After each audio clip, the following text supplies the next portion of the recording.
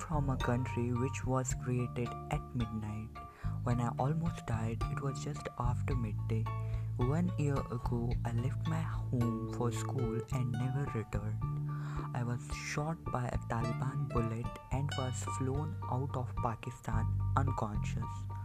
Some people say I will never return home, but I believe firmly in my heart that I will. To be torn from the country that you love is not something to wish on anyone.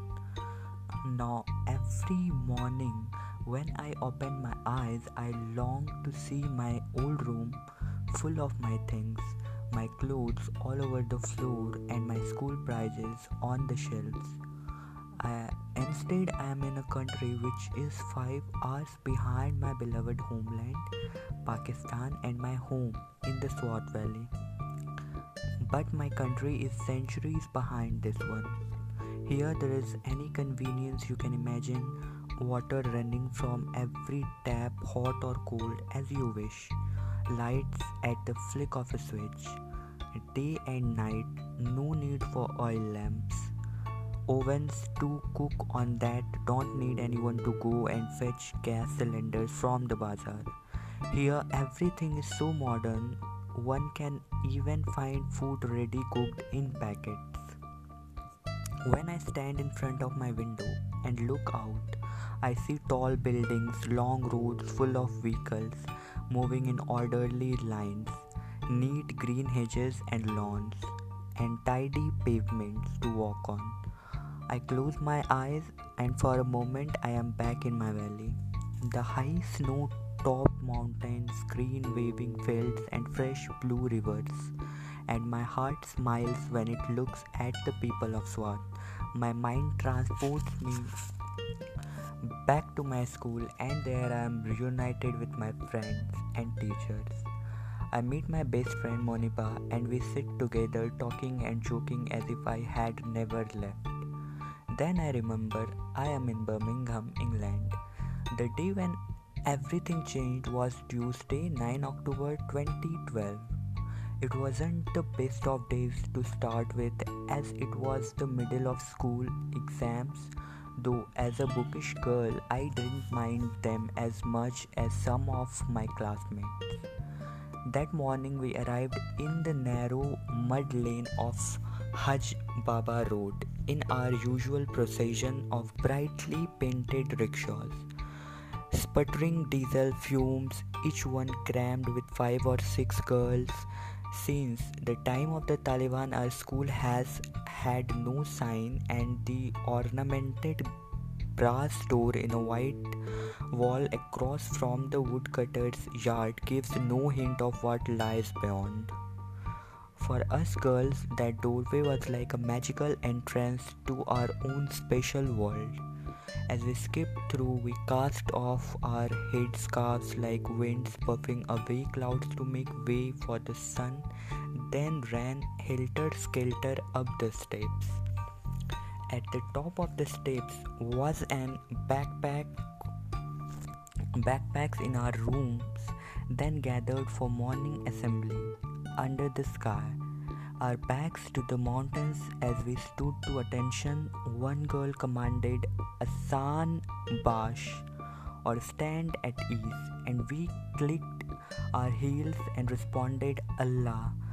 Then she said Hu She Ya, or attention, and we clicked our heels again, Allah.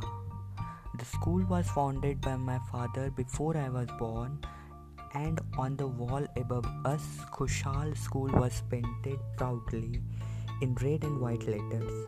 We went to school 6 mornings a week, and as a 15-year-old in year 9, my classes were spent chanting chemical equations or studying Urdu grammar, writing stories in English with morals like Haste makes Vaste, or drawing diagrams of blood circulation.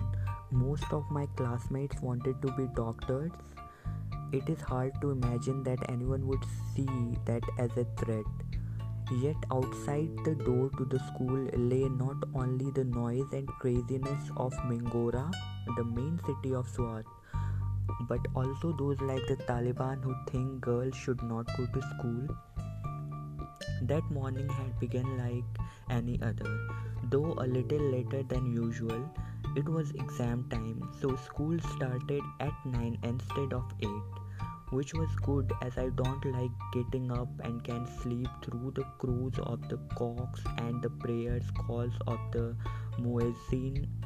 First, my father would try to rouse me. Time to get up, Jani man, he would say. This means soulmate in Persian, and he always called me that at the start of the day. A few more minutes, Abba, please, I had begged then. Burrow deeper under the quilt. Then my mother would come. Pisho, she would call. This means cat, and is her name for me. At this point, I had realized the time and short. Bhabhi, I'm late. In our culture, every man is your brother and every woman your sister. That is how we think of each other. When my father first brought his wife to school, all the teachers referred to her as my brother's wife or Bhabhi. That is how it stayed from then on. We all call her Bhabhi now. I slept in the long room at the front of our house, and the only furniture was a bed and a cabinet which I had bought with some of the money I had been given as an award for campaigning for peace in our valley and the right for girls to go to school. On some shelves were all the gold colored plastic cups and trophies I had won for coming first in my class. Only a few times had I not come top. Each time I was beaten by my class rival Malka-e-Noor. I was determined it would not happen again. The school was not far from my home and I used to walk, but since the start of last year I had been going with other girls by bus. It was a journey of just 5 minutes along the stinky streams, past the giant billboard for Dr. Humayun's Hair Transplant Institute, where we joked that one of our bald male teachers must have gone when he suddenly started to sprout hair.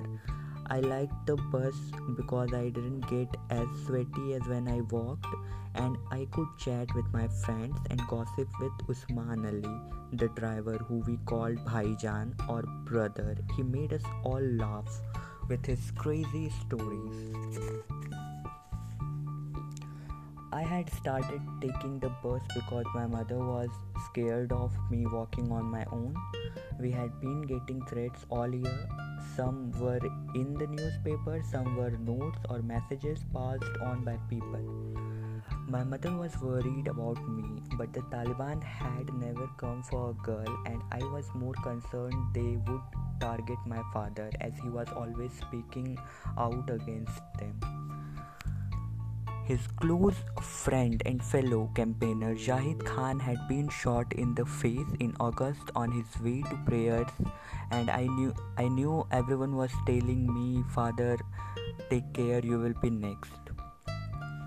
Our street could not be reached by car, so coming home I would get off the bus on the road below by the stream and go through a barred iron gate and up a flight of steps. I thought if anyone attacked me, it would be on those steps. Like my father, I've always been a daydreamer, and sometimes in lessons my mind would drift, and I had imagined that on the way home a terrorist might jump out and shoot me on those steps. I wondered that I would do. Maybe I'd take off my shoes and hit him, but then I'd think if I did that, there would be no difference between me and a terrorist. It would be better to plead, "Okay, shoot me, but first listen to me. What you are doing is wrong. I'm not against you personally. I just want every girl to go to school." I wasn't scared, but I had started making sure the gate was locked at night and asking God what happens when you die. I told my best friend Moniba everything. We would lived on the same street when we were little and been friends since we were toddlers, and we shared everything. Justin Bieber songs and Twilight movies, the best face lightning screams. Her dream was to be a fashion designer, although she knew her family would never agree to it, so she told everyone she wanted to be a doctor. It is hard for girls in our society to be anything other than teachers or doctors if they can work at all. I was I was different. I never hid my desire when I changed from wanting to be a doctor to wanting to be an inventor or a politician. Monica always knew if something was wrong. Don't worry, I told her, the Taliban have never come for a small girl. When our bus was called, we ran down the steps. The other girls all covered their heads before emerging from the door and climbing up into the back. The bus was actually what we call a Diana, a white Toyota Town Ace truck with three parallel benches, one along either side and one in the middle. It was crammed with 20 girls and 3 teachers. I was sitting on the left between Moniba and a girl from the year below called Shajia Ramjan, holding our exam folders to our chests and our school bags under our feet. After that, it is all a bit hazy. I remember that inside the Diana it was hot and sticky. The cooler days were late coming, and only the faraway mountains of the Hindu Kush had a frosting of snow. The back where we sat had no windows, just thick plastic sheeting at the sides which flapped and was too yellowed and dusty to see through. All we could see was a little stamp of open sky out of the back and glimpses of the sun. At that time of day, a yellow orb floating in the dust that streamed over everything. I remember that the bus turned right off the main road at the army checkpoint as always and rounded the corner past the deserted cricket ground. I don't remember anymore. In my dreams about the shooting, my father is also in the bus and he is shot with me. And then there are men everywhere and I am searching for my father. In reality, what happened was we suddenly stopped. On our left was the tomb of Sher Muhammad Khan, the finance minister of the first ruler of Swat, all overgrown with grass, and on our right the snack factory. We must have been less than 200 meters from the checkpoint. We couldn't see in front, but a young man in light colored clothes had stepped into the road and waved the van down. "Is this the Kushal school bus?" he asked our driver. Usman Bhai Jan thought this was a stupid question as the name was painted on the side. Yes, he said. "I need information about some children," said the man. "You should go to the office," said Usman Bhaijan. As he was speaking, another young man in white approached the back of the van. "Look, it is one of those journalists coming to ask for an interview," said Moniba. Since I had started speaking at events with my father to campaign for girls' education against those like the Taliban who want to hide us away, journalists often came, even foreigners, though not like this, in the road. The man was wearing a peaked cap and looked like a college student. He swung himself onto the tailboard at the back and leaned in right over us. "Who is Malala?" he demanded. No one said anything, but several of the girls looked at me. I was the only girl with my face not covered. That is when he lifted up a black pistol. I later learned it was a Colt 45. Some of the girls screamed. Moniba tells me I squeezed her hand. My friends say he fired 3 shots, one after another. The first went through my left eye socket and out under my left shoulder. I slumped forward onto Moniba, blood coming from my left ear, so the other 2 bullets hit the girls next to me. One bullet went into Shajia's left hand, the third went through her left shoulder and into the upper right arm of Kainat Riaj. My friends later told me the gunman's hand was shaking as he fired. By the time we got to the hospital, my long hair and Moniba's lap were full of blood. Who is Malala? I am Malala, and this is my story.